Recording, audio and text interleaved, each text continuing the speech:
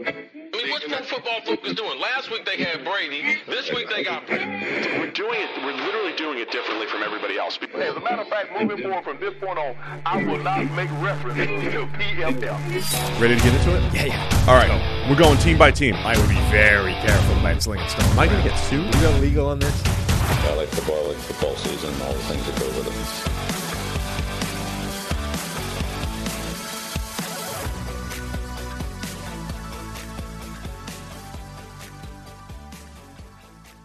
Welcome into the PFF NFL podcast. Steve Palazzolo, Sam Monson. Sam, can I hear you this time? Test. Check. Yes! We apologize for the technical difficulties if you were live on YouTube just a few minutes ago, but we're back. And if you're listening in audio form, you have no idea that we had technical issues. That's all I told you. Uh-huh. Yeah. So I'm live from my parents' basement, and you're at Western and Southern Studio. Mm-hmm. And it's your least favorite show. You've never been a part of this show before, Sam. That's true, yeah. We've always done it. We've always broken it up specifically for, people being away. So we don't have to have you live from your basement. This in particular, this is 32 Reasons for Optimism. One per team. Reasons for Optimism for all 32 NFL teams. It's the third year that we've done this, Sam. I think the first year I may have done it on my own. I think I went straight monologue style while you were on vacation. And last year I grabbed Trevor Sikkema because Trevor, of course, is a positive guy, unlike you. And we had a great show together. And then I've never been a part of the Pessimism show, which we have scheduled for later this week. But today it's all about optimism for every single team. All right, let's do it. Yeah, see, there right. You go. In the chat, Drake Holiday has the same opinion I have, which is the Arizona Cardinals have 0 reasons for optimism. I disagree, because we're going alphabetical, and we're going to start with Arizona in just a minute. But first, a reminder that as a parent, your top priority is always your children's well-being. You want to give them everything they need to grow and thrive, both now and in the future. With term life insurance by Fabric, from Fabric, by Gerber Life. Help protect your family so their future is secure no matter what happens. Fabric was designed by parents for parents to help you get a surprisingly affordable term life insurance policy quickly, often in less than 10 minutes. It takes less than 10 minutes to apply, so you can see your quote, then personalize your quote to fit your family's needs. You could be offered coverage instantly with no health exam required. So take steps to help protect your family today with Fabric by Gerber Life. Take the 60-second quiz to find out if term life insurance is right for you and apply today in just 10 minutes at meetfabric.com/PFFNFL. That's meetfabric.com/PFF. Actually, let's just say /PFF. I think that's all it is right now. MEET, fabric.com/PFF. Policies issued by Western Southern Life Insurance Company and distributed by Gerber Life Agency, LLC, using Fabric Technologies. Not available in certain states. Price is subject to underwriting and health questions. For more information, visit us at meetfabric.com/PFF. Nailed it. Perfect. All right, you ready to go? Yep. Is the chat ready to go? We're going to be optimistic here. Reasons for optimism for all NFL teams, starting alphabetically with the Arizona Cardinals. And I have a reason. Okay. It's Caleb Williams. Yeah. Caleb Williams is the reason for optimism. As an Arizona Cardinals fan, you can be optimistic going into the 2023 season that you're going to lose a whole lot of games, and you have the best opportunity to lose the most games in the NFL and land Caleb Williams in the 2024 NFL Draft. Absolutely a reason for optimism in Arizona. Yeah, it's not really a reason for optimism this year. Doesn't have to be this year. Yeah. I mean, so realistically, yes, that is the reason for optimism is that long-term the future looks good because they put themselves in a good position this offseason. You can probably extend that, though, that Caleb Williams is obviously the prize at the end of this road, but the first offseason of the new regime appears to be significantly more coherent and well put together in terms of strategy than the previous regime. Like that, I think, should be a reason for optimism. Yes, there's going to be a lot of short-term pain because, DeAndre Hopkins is gone. You cut him now. The talent on this roster is pretty ugly. Kyler Murray is injured. Who knows if he's going to be part of this long-term approach.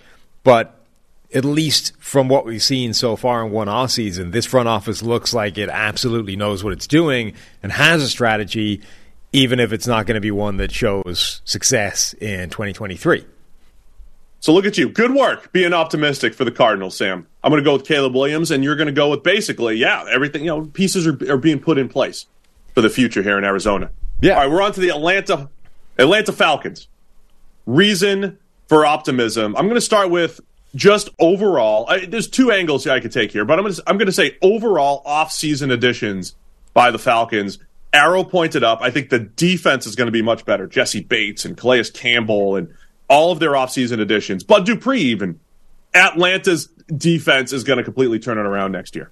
Atlanta's defense is going to turn it around. Okay. Yeah. Fun players as well. Just fun players. That was my other answer. Yeah, fun players. They're like last year, they will be an entertaining team to watch play, particularly on offense. I actually think, given the additions that they made to the offense and the fact that they keep loading up on that side of the ball, it's going to be quite hard for a quarterback to be truly awful in that system. So obviously Desmond Ridder is going to get first crack at the whip. They're going to see how well he can play. The offensive line's amazing. They add Bijan Robinson to that group. They've got receivers as well.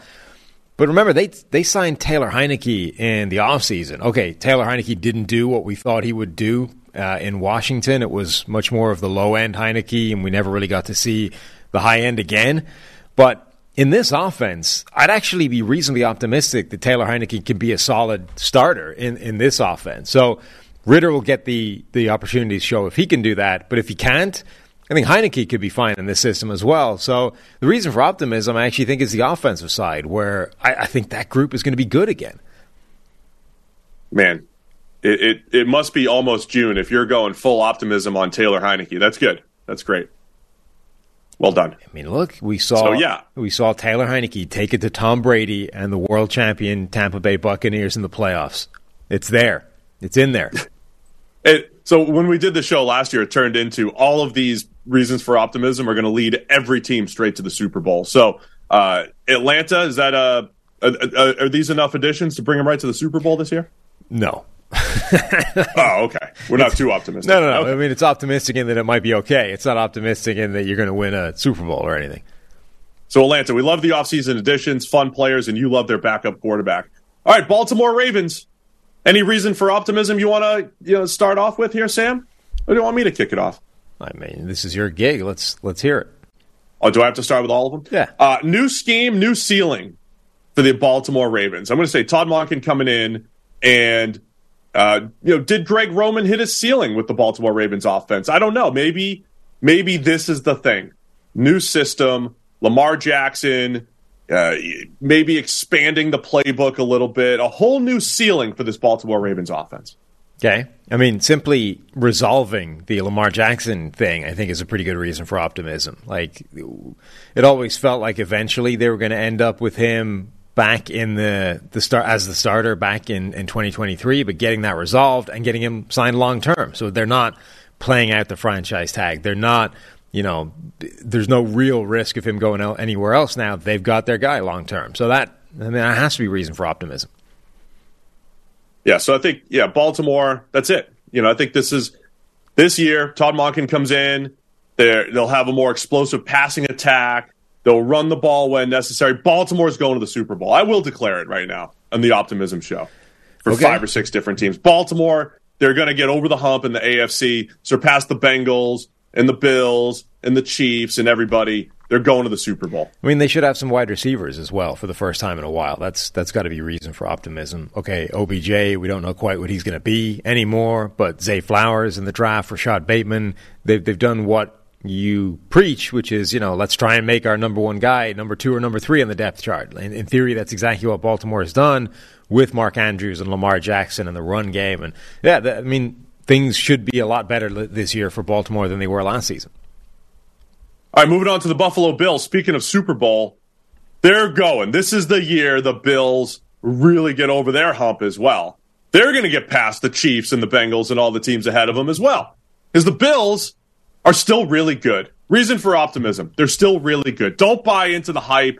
Don't buy into the fact that the Bills had a rough loss at the end of the season in the playoffs, in the snow, to the Cincinnati Bengals. You got Von Miller coming back. He'll be back and healthy and ready to go. And it's the same team that was favored to win the Super Bowl last year. So plenty of reasons to remain optimistic in Buffalo because they're still really good. Okay. Yeah, they're one of a number of teams whose reason for optimism begins with, the quarterback. Like they have Josh Allen. That's always a good reason for optimism. You start with one of the best quarterbacks in the NFL, whether you rank him second or third. He's one of those guys that is a transcendent talent and can raise the level of everybody around him, and everybody around him is pretty good. So they start with an incredible first step that not that many teams can match. They had an interesting offseason because last year it felt like they very much focused on attacking the weakest points of the roster and trying to get them better. Guys like Von Miller coming in. This year they seem to go more of, let's just add riches to the rich areas. Dalton Kincaid in the first round, Deontay Hardy coming in to add a kind of gimmick, speed element to that team. They've been stockpiling running backs as well. So I guess they feel like they're going to try and turn what's already a really good offense into something even better. So that's it, man. Buffalo, you weren't ready for my style on this. Sometimes it's like a specific thing. Sometimes it's touchy-feely. It doesn't matter. Reasons for optimism can come from anywhere, Sam. Okay. You weren't ready for it because it's your first show. It's your first show in 3 years trying to be positive for all 32 teams. Carolina Panthers. This one's obvious. They got the new quarterback. They got Bryce Young. They got the shiny new toy to play with. They got the new regime. They got a loaded coaching staff. Josh McCown coaching the QBs. Frank Reich comes in. Carolina has plenty of reasons for optimism. A couple years of, a dip and rebuilding the roster. And Matt Rule maybe didn't work out, but they did add a lot of defensive talent to the team that still remains.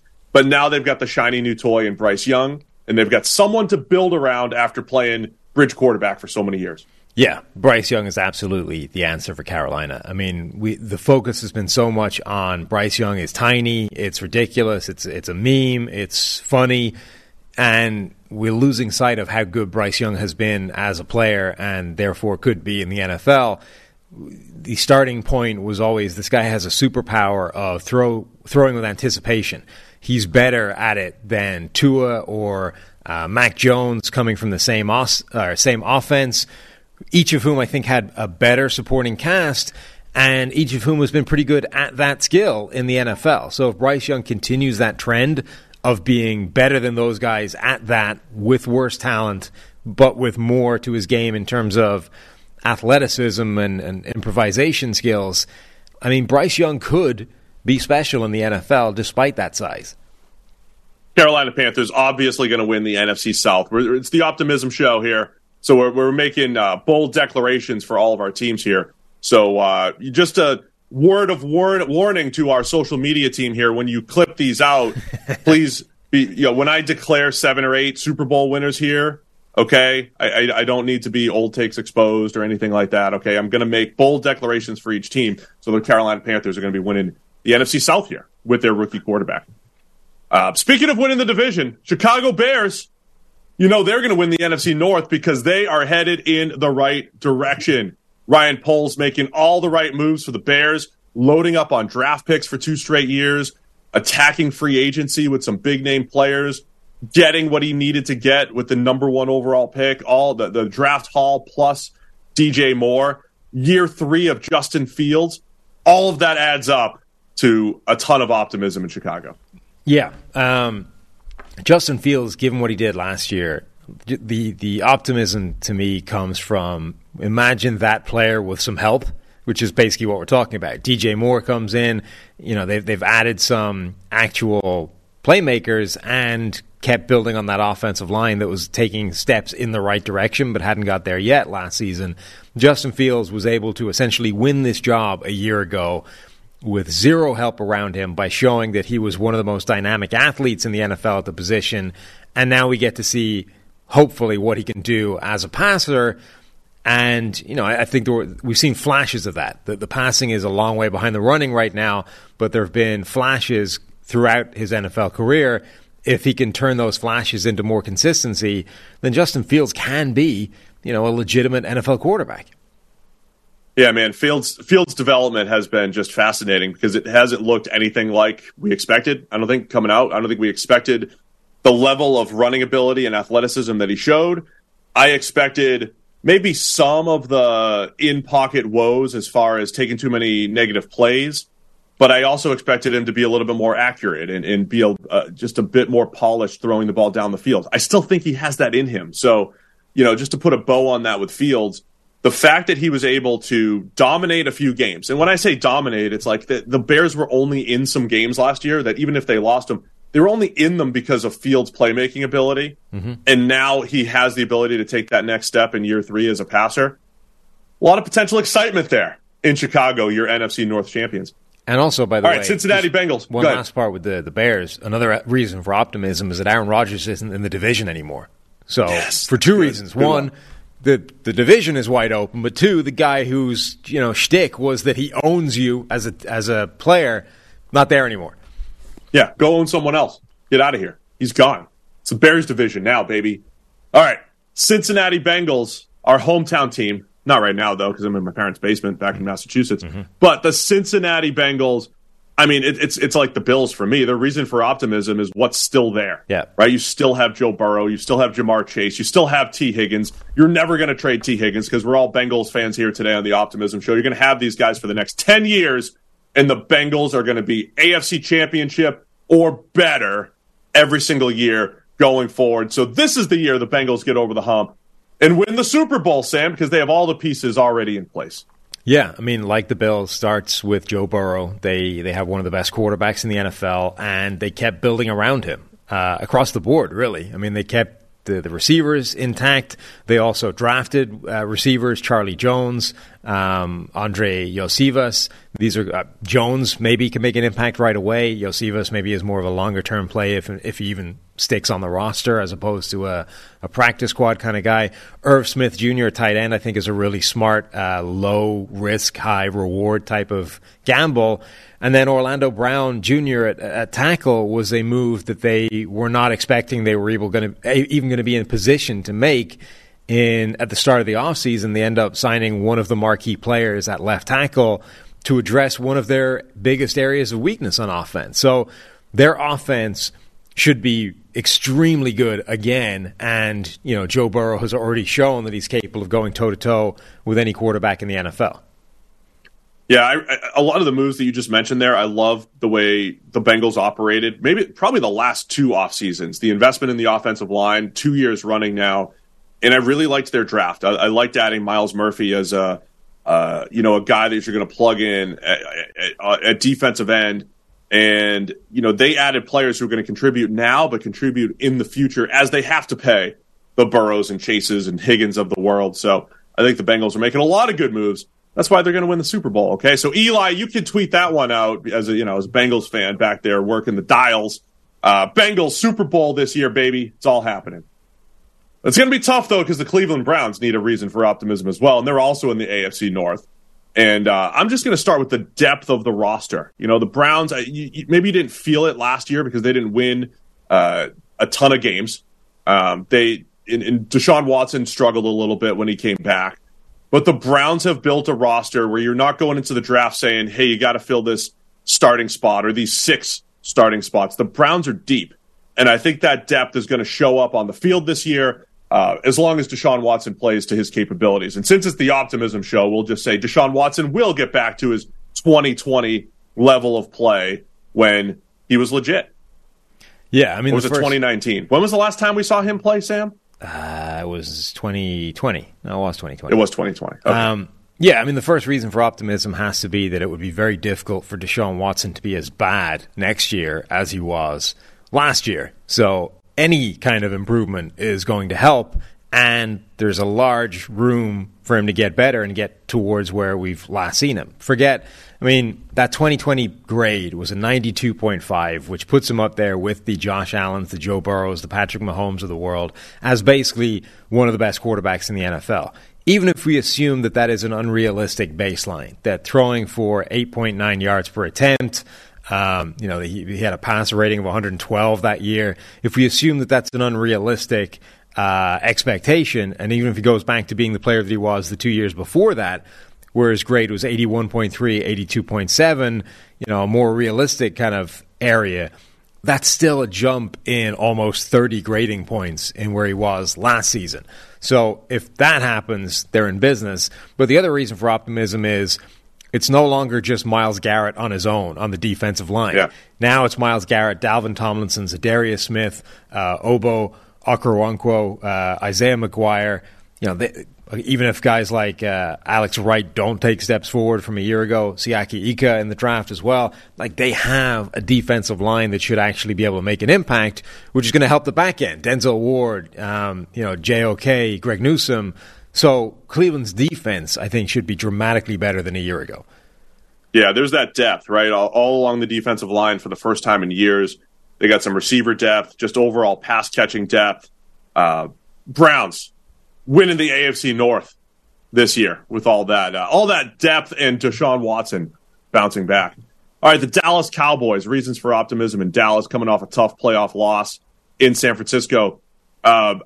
First off, the weak NFC, when you're going through and saying, who are the favorites in the NFC? It's like, the Eagles and the Niners, and the Cowboys are still right there, right? There were times over the last couple of years where the Cowboys looked like a dominant Super Bowl caliber team. So this year they're going to get more consistent.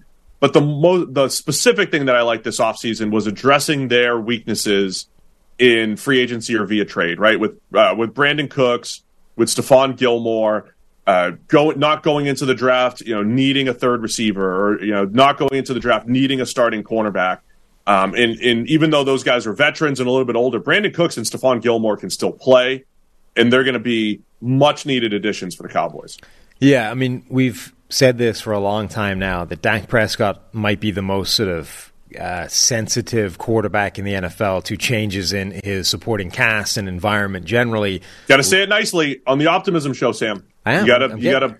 Well, I mean, posit that nicely. No, I don't need to. I don't. That's irrelevant, because the point being they did that. They addressed and they improved his supporting cast this year. So Dak Prescott last year, they let go Amari Cooper left. They didn't really replace him, at least not well enough, and we saw a drop off in Dak Prescott. This season this offseason they went and got Brandon Cooks, who is still a really high level receiver. Michael Gallup should be better next year, a year removed from that injury. Obviously, CeeDee Lamb is the number one. You still have either the young guys or the gimmick guys in Jalen Tolbert, Kevontae Turpin.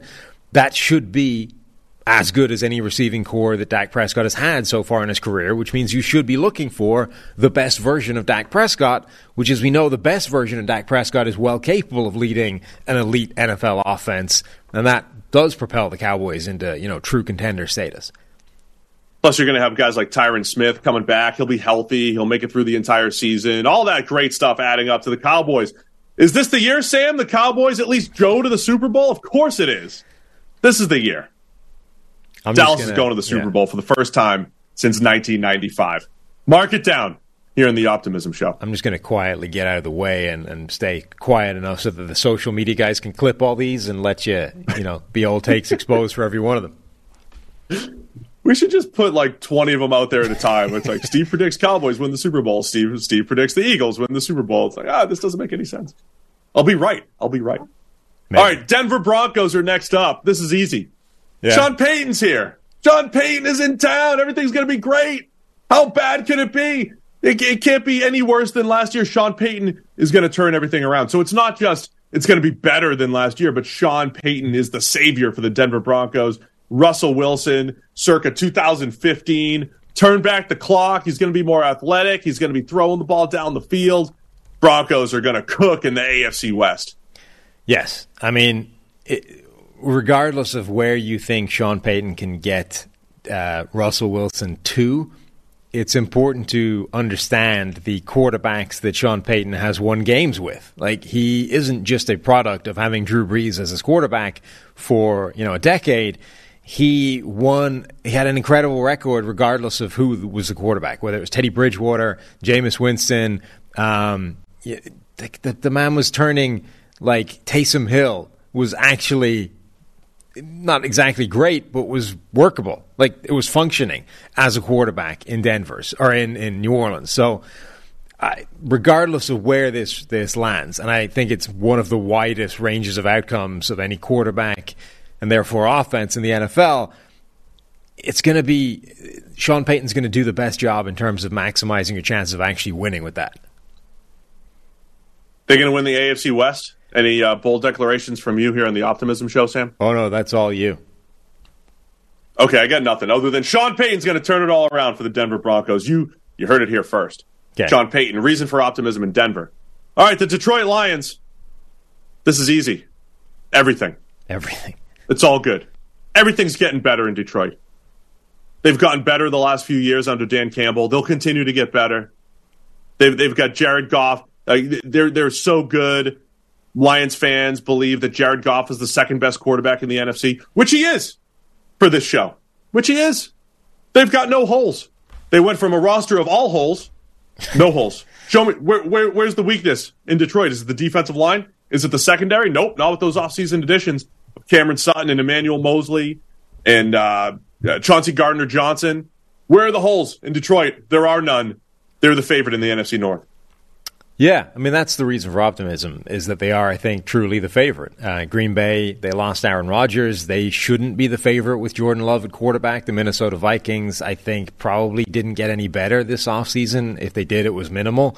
At which point, Detroit, who was on the verge of the playoffs a year ago with a lot of holes in that roster, should be the favorite right now because they filled a lot of those holes, and a lot of those young players that they had are presumably only going to get better. Aiden Hutchinson, on the second half of the year in his rookie season, was playing as well as any edge rusher in the NFL. Elim McNeil, has already taken steps forward as well. James Houston barely played, but when he did, he was a really effective pass rusher. So if those guys can take steps forward in year 2, year 3, etc., then that team is absolutely cooking.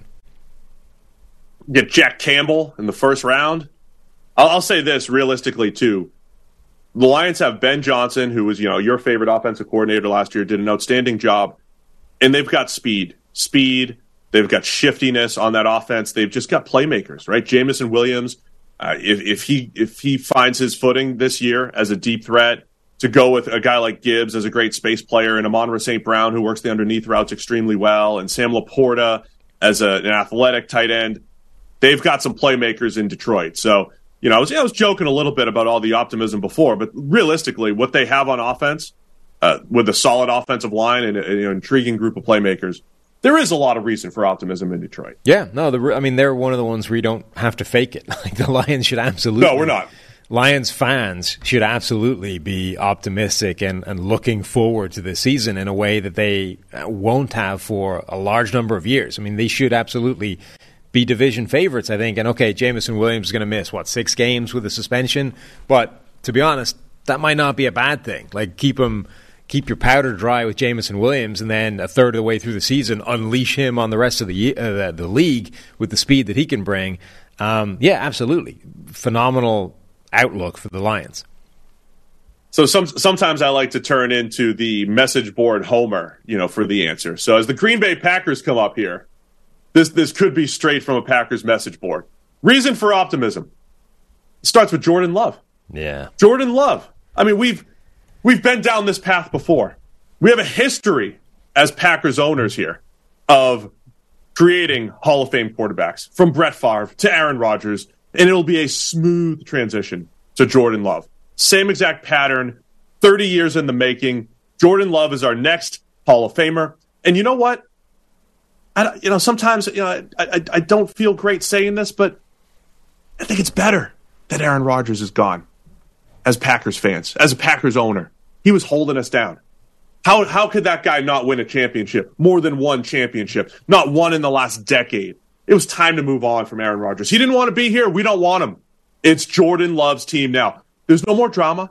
There is just clarity. Jordan Love is our guy. You saw what he did in that mop-up game against the Eagles. You saw that. Jordan Love to Christian Watson, they might have 25 touchdowns next year. Watson's going to have 2,500 yards because it's a 17-game schedule. We're going to break all the records.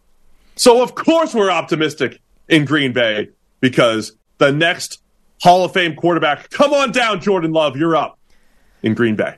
Yeah. Now, last season entirety was 21 dropbacks. That's a pretty small number. But the largest number of those dropbacks came in that one game against Philadelphia where he had his best grade. He looked fantastic. 113 yards, 12.6 per attempt. Okay, there was a lot of after the catch in one of those. A touchdown in there. Like, the largest portion of playing time we saw from Jordan Love was when he looked at his best. And, there has to be something to the idea that the Packers finally decided this was the time, right? It's now or never.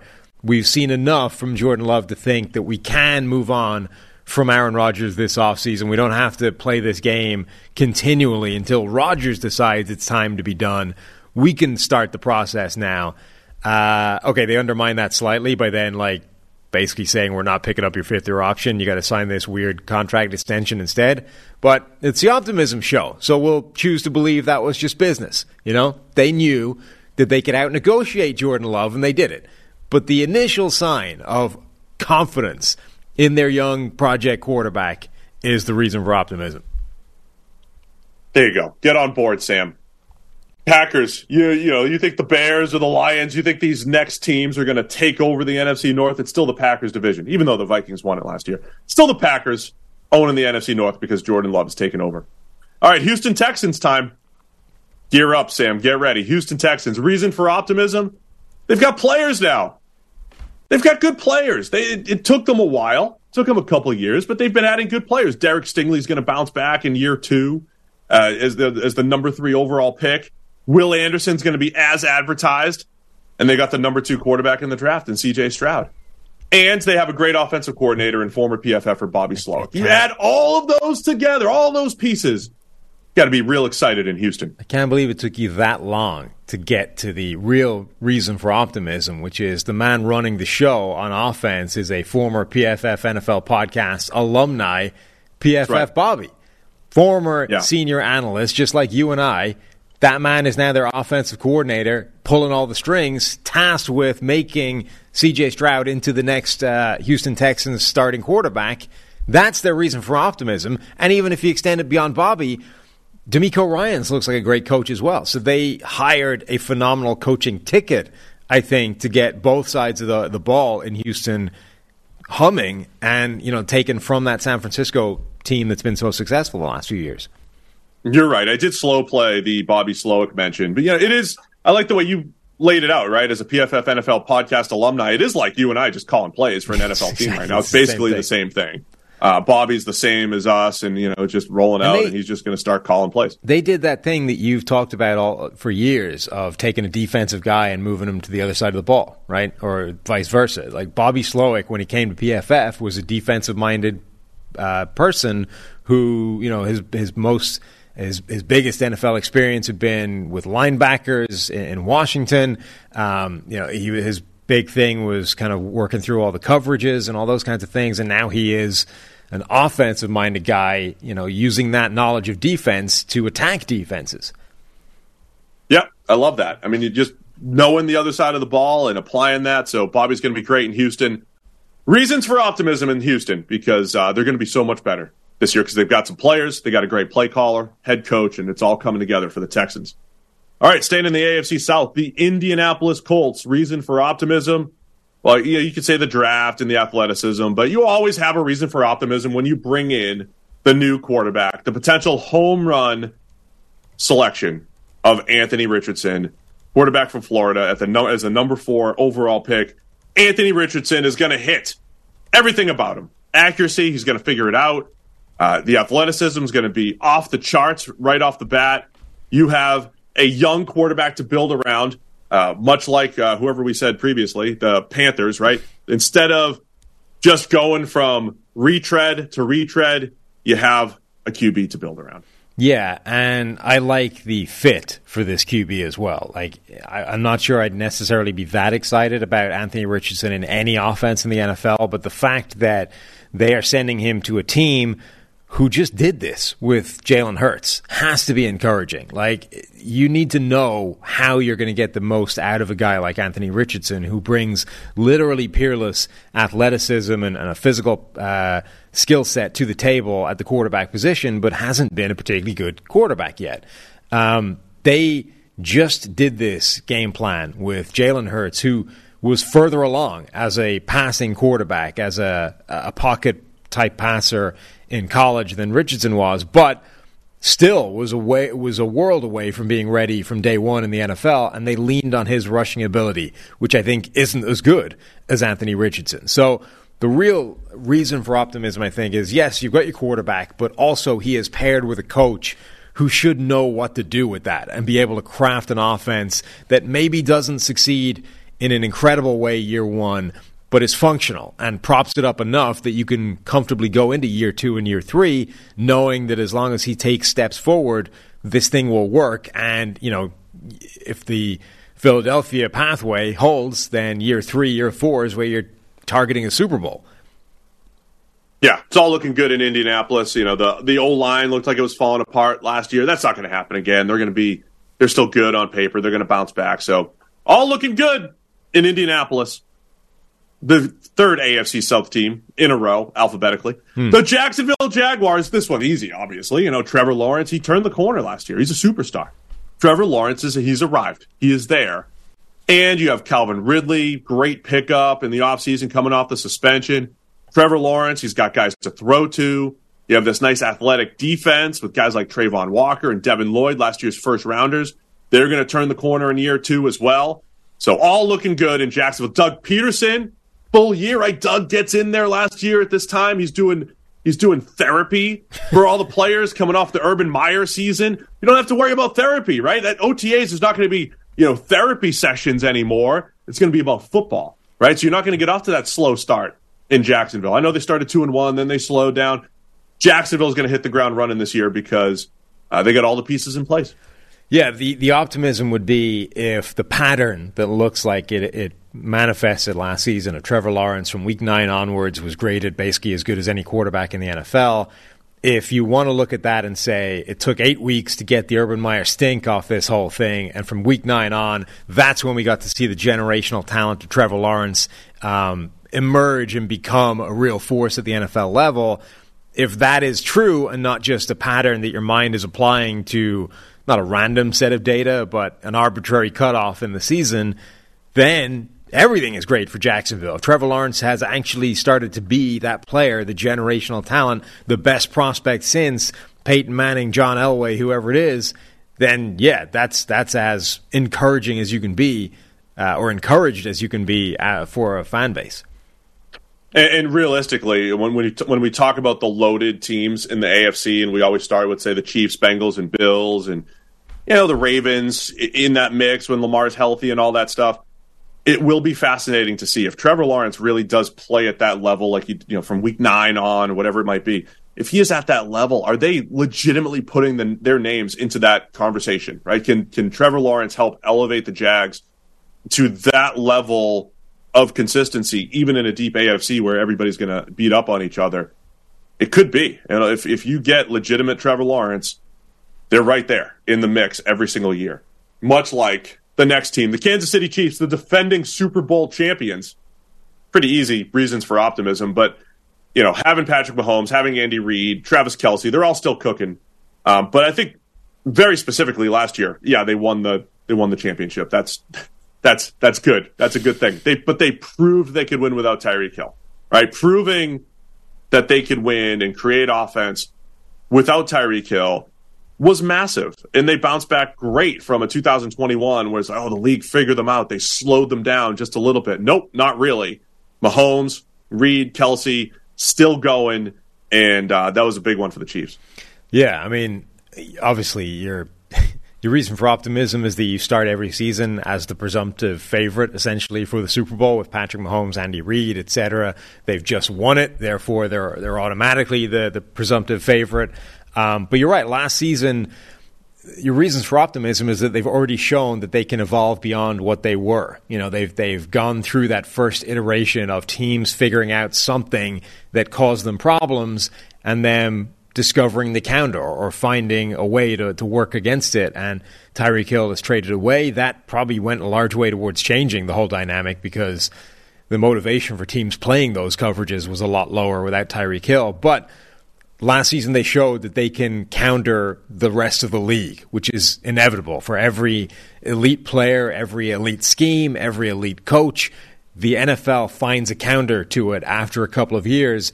and then you need to find the next iteration. You need to find the next evolution of whatever it is that's working, and they've already shown the ability and the capacity to do that, which means as long as they have that core, or even just Mahomes and Andy Reid, they should be in line for Super Bowls. It's a great point, Sam. I mean, we're guilty as well of overreacting sometimes to short, bursts of play or whatever it might be. But when elite players like a Patrick Mahomes get that first real curveball from the league and show that they can adjust, that's huge. I mean, every great player has had to do that through the years. You take away something and you have to change your game or whatever it might be. So that was great to see. Plus, last year was supposed to be a bit of a rebuild for Kansas City, right? It was, they get rid of Tyreek Hill, you add a ton of young players, draft picks to the mix, and they were supposed to be pointed to the 2023 season as, okay, that's when we'll really get back to being the favorite in the AFC, and they just did it anyway. They won the championship anyway, and they're still well-positioned for the future in Kansas City. All right, Los Angeles Rams, reason for optimism with the Rams. I know there's a lot going wrong there. I know there's a lot of roster turnover, but I'm just going to lean on the fact that Matthew Stafford and Cooper Kupp are coming back. They're coming back. They're going to be healthy.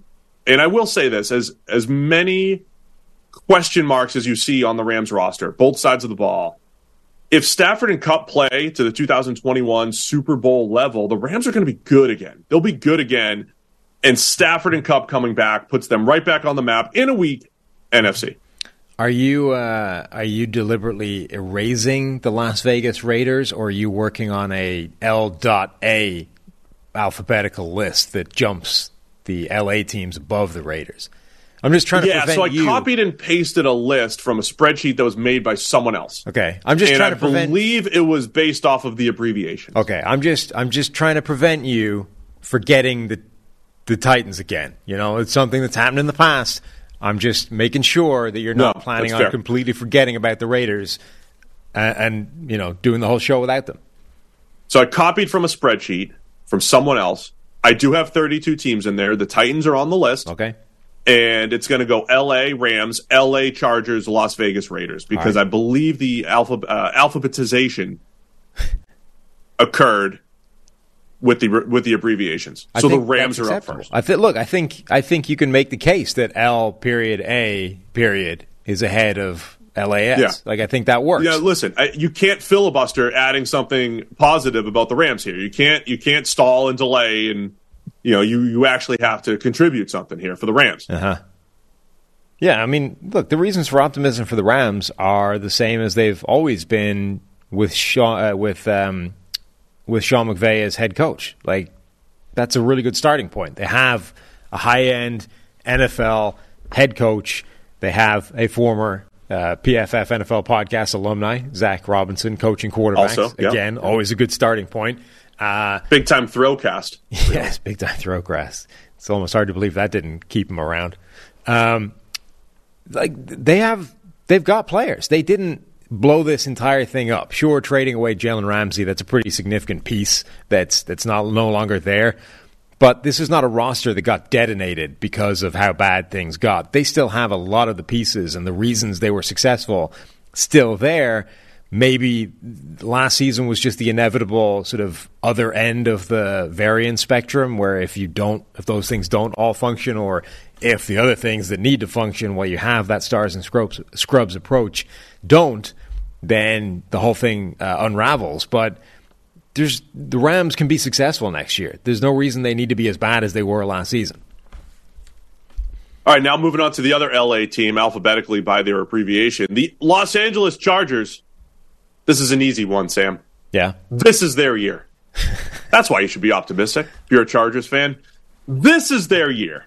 Sure, they win the championship every year in May, June, and July. Okay, of course they're the favorite in the offseason every single year. And we all kind of get burnt, both as prognosticators, but also as Chargers fans. You get burnt a little bit.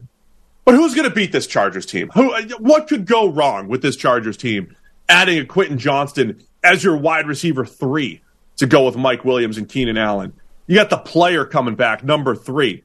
Are we on to the player? Because they're in OTAs, right? Off and on. We got OTAs over these next few weeks and everything. We don't want that dude getting hurt. So you got the player number 3, the do-it-all defensive superstar for the Chargers. Khalil Mack and Joey Bosa rushing the passer up front. You know J.C. Jackson's going to bounce back after his rough season last year. The Chargers have all the pieces in place, Sam, and this is their year for no other reason than it's the Optimism Show, and I'm saying this is the year the Chargers surpass the Chiefs and every other team in the AFC and go to the Super Bowl.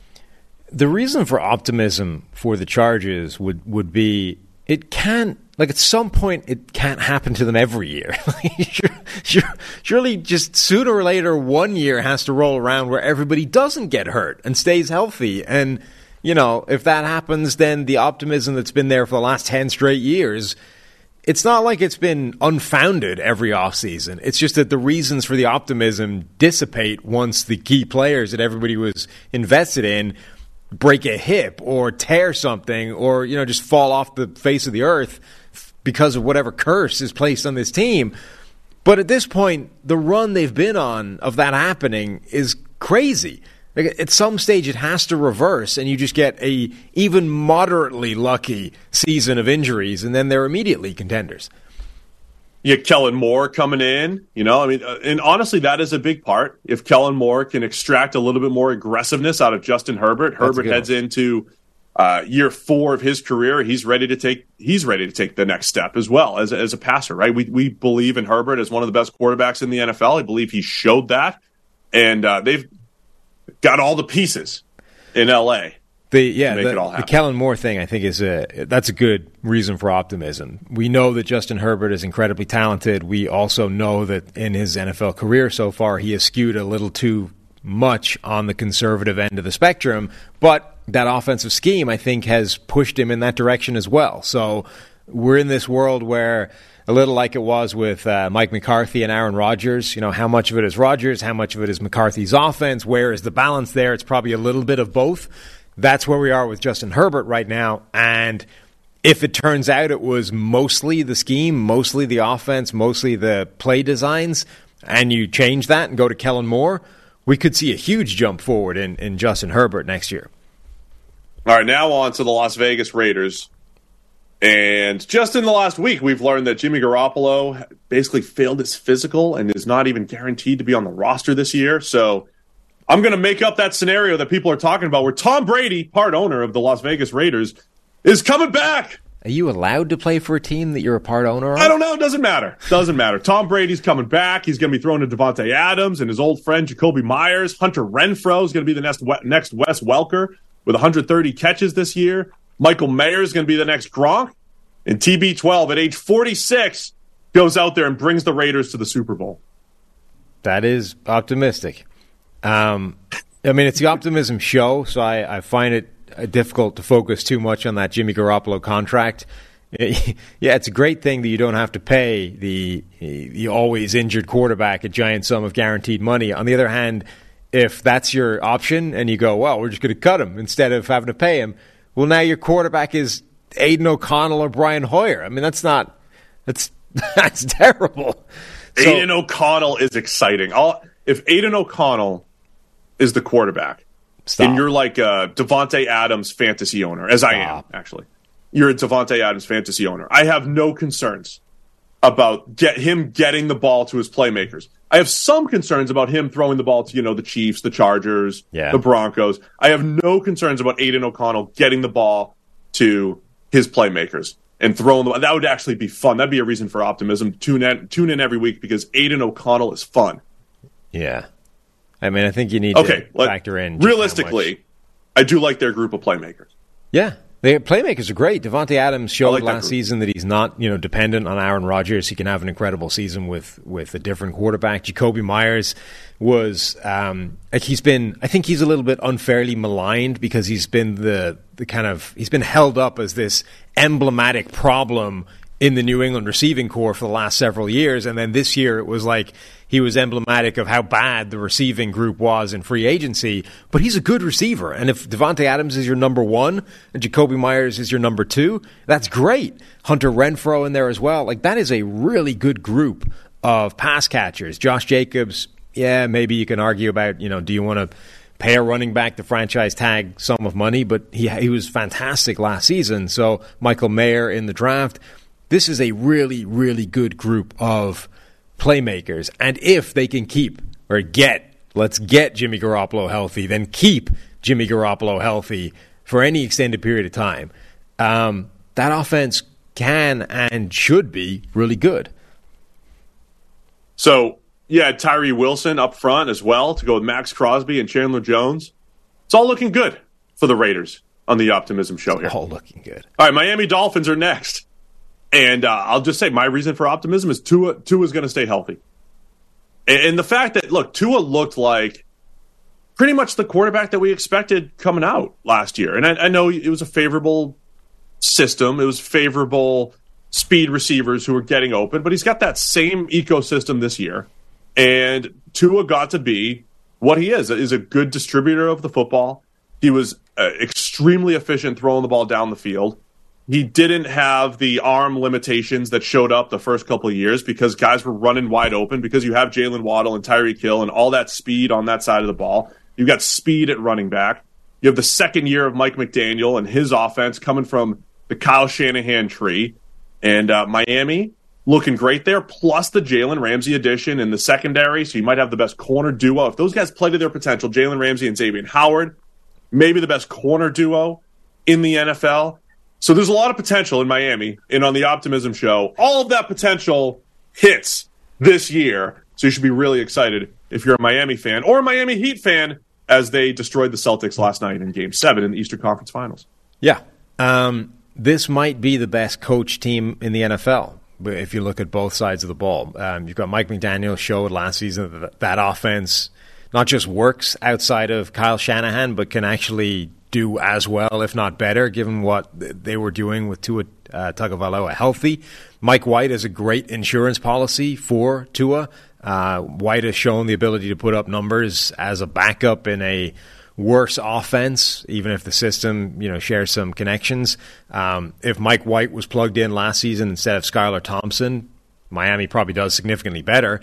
And remember, Vic Fangio is now over coaching the defense. So Vic Fangio coaching that collection of defensive backs in particular that they have, Xavier Howard, Jalen Ramsey, Cam Smith in the draft, that is a really terrifying defense. Their defensive front is good. This might be the best coach team in the NFL across both sides of the football, which is a fantastic starting point.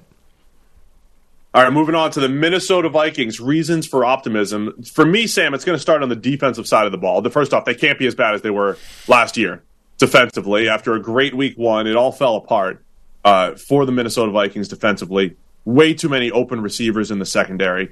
But they did it with a decent pass rush, and they did it with last year's top 2 draft picks basically not playing football. Lewis Cine at safety, Andrew Booth at cornerback. Those guys, hardly played. They're coming back. Add those guys to the mix. Brian Flores taking over the defense. And the wins were real. It's the Optimism show. The wins were all real. They were all real last year. The Vikings were the best team in the NFC North by a mile, and they've got key players coming back. Obviously, Kirk Cousins, Justin Jefferson. They're going to hit on Jordan Addison as their number 2 wide receiver, their first-round pick.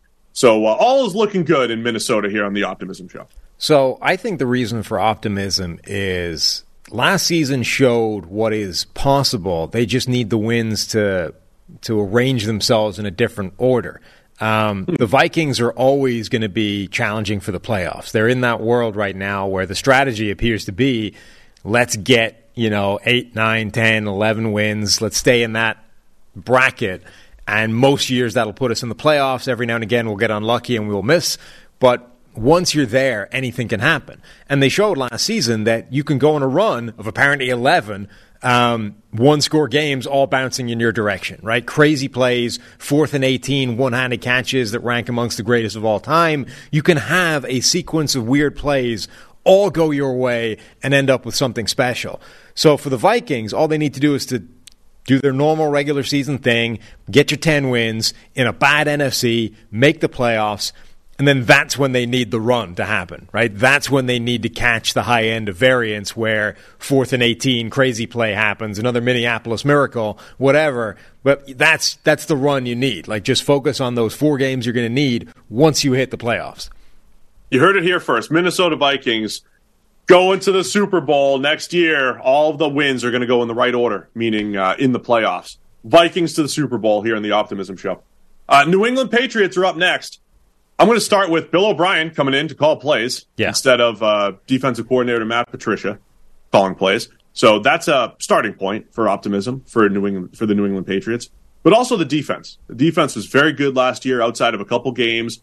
First 3 draft picks added a ton of athleticism to that side of the ball as well. Christian Gonzalez, Keon White, Marte Mapu. So the defense is looking great in New England. And anytime you give Mac Jones a non-defensive coordinator as a play caller, the Patriots go to the playoffs. It's 100% foolproof.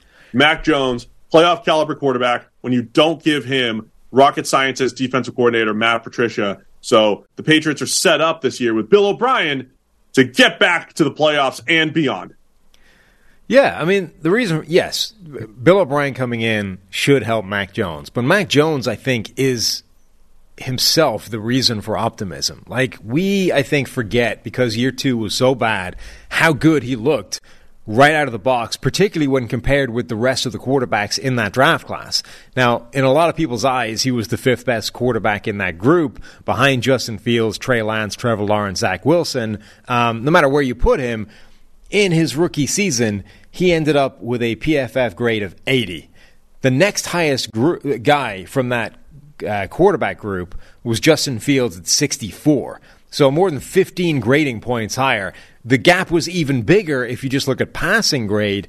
Mac Jones showed that he can come in and do exactly what he's supposed to do in terms of distribute the ball, generally not make a ton of mistakes, be efficient, be accurate, operate an NFL offense at a high level immediately. And then everything fell apart because they didn't have a viable, coherent coaching strategy in year 2. The combination of Matt Patricia and Joe Judge, it was just a mess. If they give him, and remember, Bill O'Brien, as maligned as he became at the end of the Houston tenure, it was more like Bill O'Brien the GM than Bill O'Brien the head coach. This is a good offensive-minded, play-calling coach. If he's able to get the maximum out of Mac Jones, I think that player is a lot better than people are picturing. And realistically, I mean, we're being optimistic for everybody, but even just being realistic as well, the Patriots are going to be a tough team. Obviously, the whole AFC East is loaded, and there's a lot of good teams around the AFC, but the Patriots are going to be a tough team to beat this year because of all those things that we just mentioned. Yeah. All right, New Orleans Saints. Reasons for optimism. Derek Carr coming to town. Their best quarterback in the NFC South is in New Orleans again. And they're going to be healthy. Michael Thomas is coming back. He's going to look just like pre-injury Michael Thomas. And their offensive line's not going to be beat up like they were. And they've got this youth movement on the defensive line. And they still play championship caliber defense. Maybe not every week, but they still have that ability with in New Orleans, with Marshawn Lattimore leading the way at corner. So, a lot to like for the Saints. Yeah, I mean, the biggest reason for optimism is this is a very bad division, and this is not a very bad roster. So immediately the Saints, I think, should be favorites in that division for almost lack of competition, if for no other reason. Derek Carr, yeah, he might not be able to go toe-to-toe with Patrick Mahomes and Joe Burrow and Josh Allen on a weekly basis, but he should be good enough to win you the NFC South, at which point you're in the same bucket as the Minnesota Vikings of once you get there, anything can happen. Yeah, it's not just Michael Thomas. Chris Olave in year 2, he was outstanding as a rookie at receiver. Rashid Shaheed, he became that deep threat for the Saints. He was uncoverable at times, as was Juwan Johnson at tight end, working in the middle of the field. And then Derek Carr reunited with Foster Moreau at tight end. A lot of good things in New Orleans. But most importantly, the NFC South is theirs because the rest of the division is weak. Saints are winning the NFC South here on the Optimism Show. All right, the New York Giants. Reasons for optimism for the Giants. Last year was real, Sam. It was all real. Right? Brian Daboll comes in, Joe Shane at GM, but Daboll showed the team how to win. And they can only go up from here. They won a playoff game, right? They were one game away from the NFC Championship. They're getting over that. They're going to move forward. They're going to move past that. They locked up Daniel Jones because he deserved it. Because he was a great runner. and he executed that offense. He had one of the best playoff games of all time against the Minnesota Vikings of all time. And the Giants, their aggressive defense, it's not crazy, it's aggressive. Their aggressive defense, their difficult to stop offense because of Daniel Jones, Saquon Barkley, what they can do creatively in the run game, and the fact that they already know how to win. They're going to know how to win even more this year in New York. Okay. I think they've added smartly, intelligently from a year ago. They had a lot of weaknesses despite the success that they had last season. So a lot like the Bengals from a couple of years ago, they didn't just think that everything was great because they were able to overcome those. They targeted those weaknesses. John Michael Schmitz in the second round was a phenomenal draft pick, a guy that we were mocking to them all the way through in the first round. A lot of other people were as well. More additions to the receiving core, the kind of skill position players. Darren Waller is a great gamble. Even if it doesn't work out, we know his ceiling is through the roof. Wan'Dale Robinson, they barely saw anything of because of injuries. They should actually see what he can do. Jalen Hyatt in the third round, I think, was a really good value pick as well, because even if he is only a one-dimensional deep threat from the slot, that's really valuable in the NFL. Like, that will scare defenses and cause them to play the game in a certain shell of coverages. They can't go to other things because otherwise it's an immediate touchdown. Evan Neal, if he takes a step forward, we already saw Andrew Thomas get better in year 2 or 3. Evan Neal was a top draft pick, a tackle. If he takes a step, that offensive line immediately goes from liability to, that might be okay. Maybe 1 weak link out of 5 instead of 3 or 4 out of 5. And Deontay Banks, a corner. Like, that's the perfect corner for this Wink Martindale type of defense where these guys are out on an island, mirroring corners one-on-one all day long. Adoree Jackson, Amani Oruwariye coming in as well. Oruwariye, I think, is a player that suits this type of defensive scheme. So I think that they have targeted a bunch of their weaker areas and improved them across the board if those players hit. I don't really want to mention it on the Optimism show. I'm sure I will when we preview the season, but there's a chance, just an outside chance, that the Giants are a much better team this year, and it might not show up in the record. I'm not saying that here on the Optimism show because it will show up in the record and they'll be in the NFC Championship and beyond in New York. But I'm just saying, like, everything that you just laid out there, I like a lot of what the Giants are doing from a roster standpoint. Speaking of liking what they're doing, also in New York or New Jersey, the Jets. Aaron Rodgers is coming to town, baby. Mm-hmm. This is it. They were a playoff team last year if they just got competent quarterback play. Yeah. If they just got a few more games of Mike White instead of what Zach Wilson brought to the table, which was not great. And now you have Aaron Rodgers showing no signs of regression. He's going to play like he's 30, not 40. Still has the arm. He's brought some friends. You got Garrett Wilson ready to be the next Devontae Adams. You have maybe the best corner in the NFL in Sauce Gardner. All is looking good for the Jets in 23. Yeah, it really is Aaron Rodgers. If Rodgers plays like he did last year, which, remember, was seen as a letdown, like a disappointing season, and what's wrong with Aaron Rodgers, if he plays like that, the Jets should be in the playoffs comfortably. And I think there's every reason to think he can go back to being the player that he was before that, the back-to-back MVP caliber year, because there's no physical sign that anything has happened to him. He looks as good now as he did, those 2 years or even previously in his career. And we kind of predicted that kind of decline coming just because of what the receiving core looked like. It's exactly the same as it was the last time he didn't have a legit number one receiver to throw to back in 2015. Now he's got Garrett Wilson, who looked fantastic as a rookie despite the Mike White, Zach Wilson, Chris Streveler train wreck at quarterback that they had. Garrett Wilson with Aaron Rodgers throwing him the ball could go to the absolute moon in terms of production. They've also brought in Mecole Hardman, Alan Lazard. Your guy Corey Davis is still there, but now is like a 3 or a 4. Denzel Mims is somehow still clinging to this roster. They have a good group of receiving talent. Loaded up on the defensive line with Will McDonald at pick 15 to go with Carl Lawson and Quinnen Williams. They won't be as injured on the offensive line this year, so they'll be healthier, and they've actually, if everybody stays healthy, they've actually got some depth rather than a liability on the offensive line. So Jets, AFC East champions this year with Aaron Rodgers coming to town. Philadelphia Eagles. This is easy. Everything's good. Everything's good in Philadelphia as well. I mean, if Jalen Hurts just doesn't drop the ball, just one play, if he just doesn't put the ball on the turf, they're Super Bowl champs. And the Eagles, with their accelerated rebuild over the last couple of years, finding a Jalen Hurts in the second round, they locked him up. They know that he's their guy going into 23 and beyond. You have all the O-line and the playmakers and the defensive line in place. They just crushed the draft with all the new Georgia Bulldogs that they brought in. All is good in Philadelphia. Yeah, it really is. It's difficult not to find reasons for optimism for the Eagles. Any areas like this offseason was a vaguely tricky one to navigate. They were going to lose some players. They've done a really good job of backfilling or future-proofing any areas that they were going to have losses.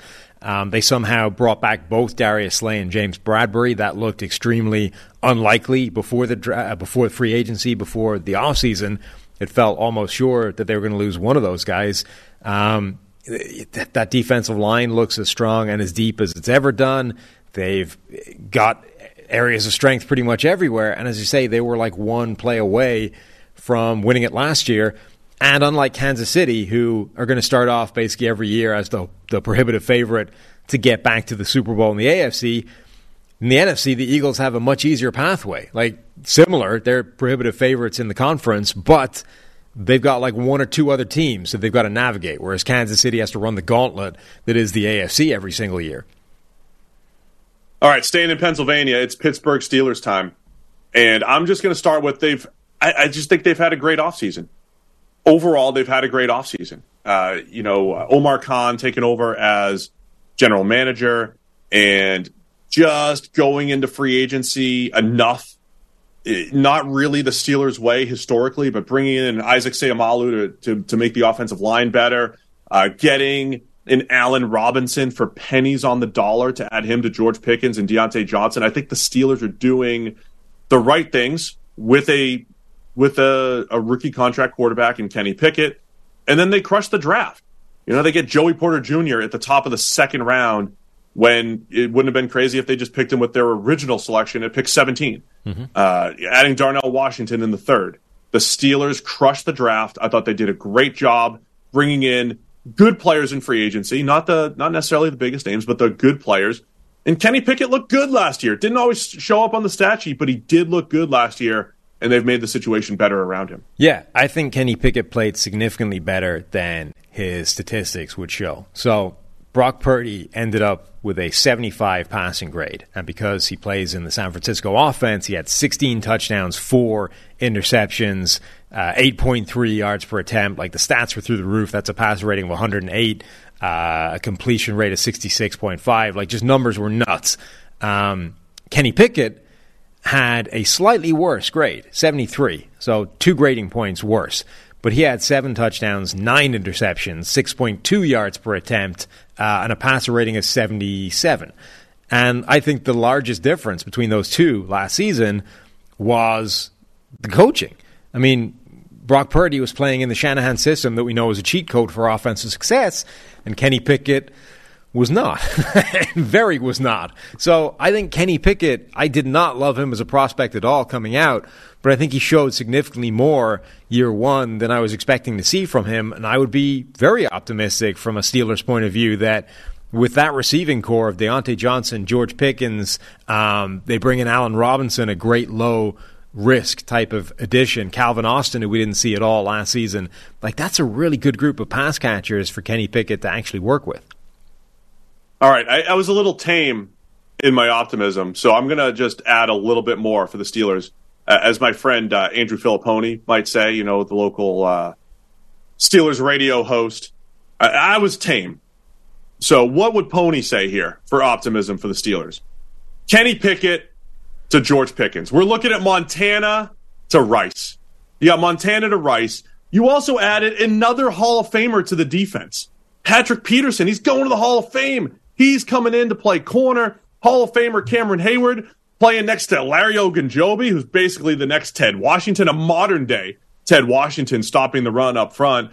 I mean, Kenny Pickett, you saw what Joe Burrow did in his second year, going to the Super Bowl, 90-plus PFF grade. That's Kenny Pickett. Kenny Pickett's a 90-plus PFF grade guy from now until eternity. That's what's happening here with the Pittsburgh Steelers. Pickett to Pickens with Deontay Johnson as John Taylor. I mean, it's all perfect.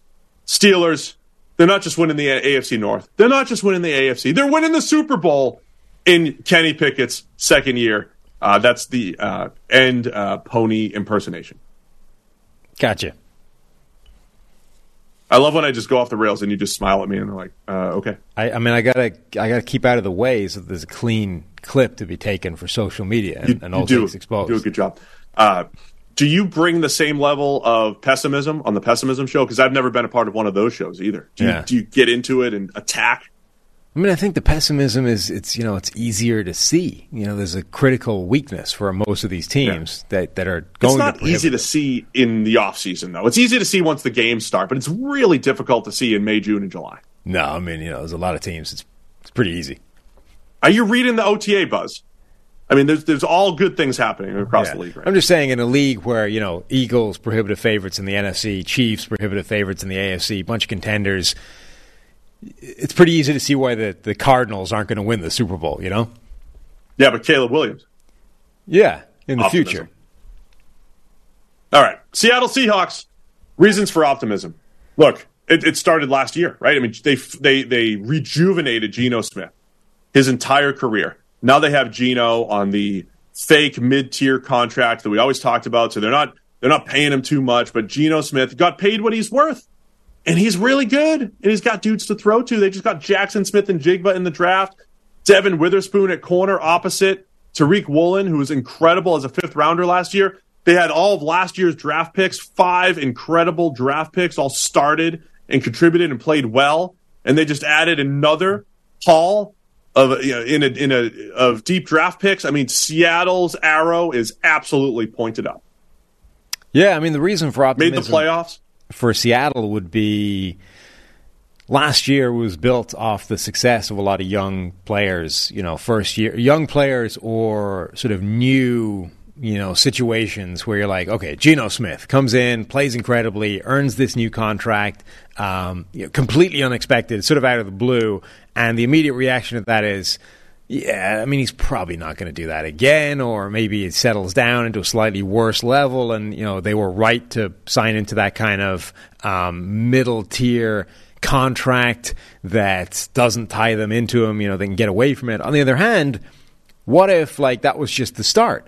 What if that was just year one of Geno Smith actually arriving at this point in his career, and when you improve the situation around him a little bit, keep working on the offensive line, those two rookies actually developing in year two and raising that baseline of pass protection, they add wide receiver help in Jackson Smith and Jigba to the guys they already have in Locke and DK Metcalf, and the draft class from a year ago that so much of that success on defense and just overall was built on actually takes another step forward year two. Like Tariq Woolen gets better in his young career as young sort of in football terms as a corner. Devin Witherspoon hits the ground running. There's definitely a world where this youth movement in Seattle takes a significant leap forward in year two, even if it's very sort of volatile how that could go. One more sneaky good possible positive development for Seattle too. Bobby Wagner comes in, and he had 1 year with the Rams and still played well. He can still play, even into his 30s. And Jamal Adams coming back from injury. I know he's had a bit of an up and down career with Seattle, but the potential is there with a couple big-name players to go with the youth movement in Seattle. So all looking good for the Seahawks. They're probably going to overtake the 49ers as the best team in the NFC West here. Speaking of the 49ers, they're the best team in the NFC West because they've just got the best team. They've got all the pass catchers. You saw a breakout from Brock Purdy. He is one of the great healers of our time, so he'll be ready for week one, Brock Purdy. And the defensive line, even without DeMeco Ryans there, the defensive line, the secondary, the best linebacking duo in the NFL in San Francisco, just a tick below the Eagles as far as roster strength, I'd say, in San Francisco. Yeah, I mean, the reason for optimism is who needs a UCL anyway, right? Brock Purdy already showed he can play at a really high level within this offense. He's been maybe the best player that they've had at quarterback for the 49ers, at least in terms of what he adds on top of what's already there, which is substantial. So even if Brock Purdy can't go, they bring in Sam Darnold, and we already know Kyle Shanahan is enough of a wizard to be able to get the 3 games out of Sam Darnold that everybody gets excited about, to just extend them out to be like 15, over the course of the season. So Pro Bowler Sam Darnold is not beyond the realm of expectations in a Kyle Shanahan offense, given all the players that they have to work with. And almost regardless of who the quarterback is, they should still be firmly in the playoff hunt and one of the best teams in the conference. On this show, are we allowed to buy into the Sam Darnold hype when and if it shows up? Well, you don't need to. So you can. I think it's not. It's not a contradiction to believe that Sam Darnold is both not good and capable of putting up insane numbers and winning games in a Kyle Shanahan offense. You got a full year of Christian McCaffrey at running back here as well. Obviously, all the playmakers we mentioned, it's a full year now of Christian McCaffrey, Deebo Samuel, Brandon Ayuk, George Kittle. Juwan Jennings has been a good player there. Everything that they've built. And then Javon Hargrave added to that defensive line. Good luck blocking him and Nick Bosa, Eric Armstead, the great locker room presence of Cleveland Ferrell on the defensive line as well. I mean, there's so much to like there in San Francisco. And 3 more teams to discuss here, Sam. Pretty sure I haven't missed anybody. Tampa Bay Bucks are next. Okay, this one could be tough. No, could be tough, but the NFC South still wide open. This is easy. And fresh look on offense with Byron Leftwich out and Dave Canales in. And then the defense is still good in Tampa Bay. You still have some good defensive pieces in the Tampa Bay Bucks. Plus Baker Mayfield, you're just going to get the best out of him. There you go. See? Easy. All you got to do is go back to, 2020? Baker Mayfield, where he had an 85 PFF grade. That's higher than Tua last season. It's higher than Kirk Cousins, Tom Brady last year, Justin Herbert, Aaron Rodgers, Geno Smith, and his incredible breakout year. It's a really, really good grade. And it wasn't in the best situation in the world, and was basically half a season, right? It was like he was on that run that Trevor Lawrence was kind of going on, where he reached a point in the year where he put it all together, and the back end was incredible, and then the optimism for next season was incredible. 2021, it was going to be an amazing year for Baker, and then he tore a shoulder, and his entire career ran off the rails and into a ditch. If they can just piece that back together again, we know that player's in there. He had the rookie record for touchdowns until Justin Herbert came along a year or two later and broke that. We know that Baker Mayfield is capable of high-end play. He stepped off the plane for the Rams, having only given the playbook like 7 minutes beforehand, and led them to a comeback win the game.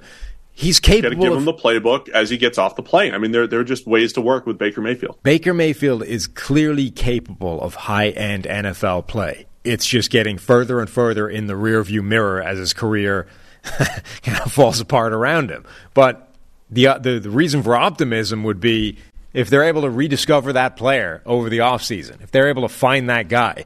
And, the situation in Tampa Bay in terms of receiving help, the offensive line should be fine, even if it's a step backwards from what it's been over the last few years. The offensive coaching, the scheme should be a lot better than it was with Byron Leftwich there. There's no reason that player in Baker Mayfield can't be rediscovered. I've just given up looking for it. Except on this show, where we're optimistic, and Baker Mayfield leads the Tampa Bay Bucks to their 3rd straight NFC South Division title. All right, the Tennessee Titans are up. Reasons for optimism in Tennessee? Look, I think it's still Ryan Tannehill's team right now in Tennessee, but the future. I want to look to the future and Will Levis, right? Getting Will Levis in the 2nd round. Banana peel eating and all, mayo coffee and all. Will Levis can sling it, Sam. He can sling it. He's the future in Tennessee. He's an absolute steal in round 2, and there's a lot of reason for optimism in Tennessee, mostly for the future in Will Levis, but he might be so good that he just overtakes Ryan Tannehill right away as well. Yeah. Reasons for future optimism, I think, are definitely fair. On the other hand, I don't think it's unreasonable to think that if this group stays healthy, they could easily kind of bounce back next year. Ryan Tannehill is still there. Derrick Henry is still there. The wide receiver room needs some work, but Treylon Burks, I think, flashed as a rookie, and if they can get the most out of him year 2, it's probably not as bad as it looks on paper. They've made moves to address the offensive line. Andre Dillard coming in. Peter Skoronski was one of the I think, safest, quote-unquote, picks in the draft and should make an immediate impact there. That offense, I think, could come back together quickly, and in a division that isn't necessarily amazing, they could easily bounce back and still be contenders. Yeah, I mean, they were right there in the AFC South. I know they collapsed down the stretch. My real reason for optimism for Tennessee is I'm still a big Mike Vrabel believer. I still think, he'll have losing records. Of course he has. He's not completely Mike Tomlin, as I predicted. But he is Mike Tomlin in the sense that they should be competitive and they should play to the best of their abilities, I think, year over year. And Tennessee clearly took a hit last year from a roster standpoint, but also from an injury standpoint. I think with health up front, Jeffrey Simmons, Danico Autry, the way he started playing last year, Harold Landry coming back, they should have a good defensive line. For me, the real optimism for Tennessee, I was half joking about the Will Levis thing. The Titans have Vrabel and I think some stability there where he'll get the most out of this team, even in transition, right? They are transitioning this roster from a lot of veterans over the last couple of years to a lot of youth. And you bring in a whole new front office coming from San Francisco. I think that pairing could work really well now with Mike Vrabel. So be optimistic in Tennessee. First off, we didn't forget you on this show, but you've got the infrastructure to be really good for a long time. All right, let's wrap it up with the Washington Commanders here, Sam.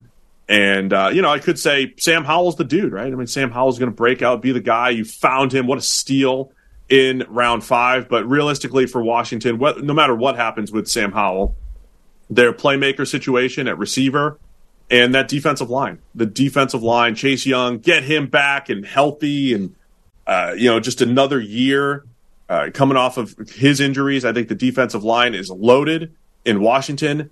And the roster overall is really good. Depth on the offensive line, much better in the secondary with Emmanuel Forbes coming in as a first-round corner. Washington has just a really good team. And, of course, the biggest question will be, how good is Sam Howell at QB? Yeah, I think Sam Howell is reason to be optimistic. Like, if Sam Howell was That's a guy fair. that they drafted in the first or the second round and he was getting this opportunity, everybody would be pumped about it, right? It's like, here's the new young quarterback. He's taken over. He showed the last game of the season, last season, why he should be the starter going forward. And the coaching buys into him. They brought in Eric Bieniemy, who everybody has been hammering to get a head coaching job because of what he's done as an offensive coordinator. Like, we would be so excited about the prospect of what Sam Howell can be. But because he was just a 5th-round pick and he slid in the draft, it doesn't have the same cachet, the same weight to it. But Sam Howell effectively is a young quarterback that did have draft pedigree before it slipped once we got closer to the draft, who the coaching staff in Washington has clearly bought into, right? They decided coming out of last season that he was going to be the starter going forward. All they did to change that is bring in Jacoby Brissett, who's like the perfect backup quarterback. So evidently the coaching staff, they have the best view of this guy, right? We have seen, 20-something dropbacks at the last game of the season. They've seen him in practice all the way through an entire year. They have the best view of what Sam Howell can be, and evidently they believe he can be the starter going forward, and they've brought in one of the biggest names in terms of an offensive mind in Eric Bieniemy to help shepherd him through that pathway. So if you're a Washington fan, and by the way, the other reason for optimism is, new ownership. Right. If you're a Washington fan, then I think you should be excited by and optimistic by what Sam Howell can be. There you go. Well done, Sam. 32 plus reasons for optimism. Some of them sounded like fan message boards. Some of them were real. Some of them were, a little extreme.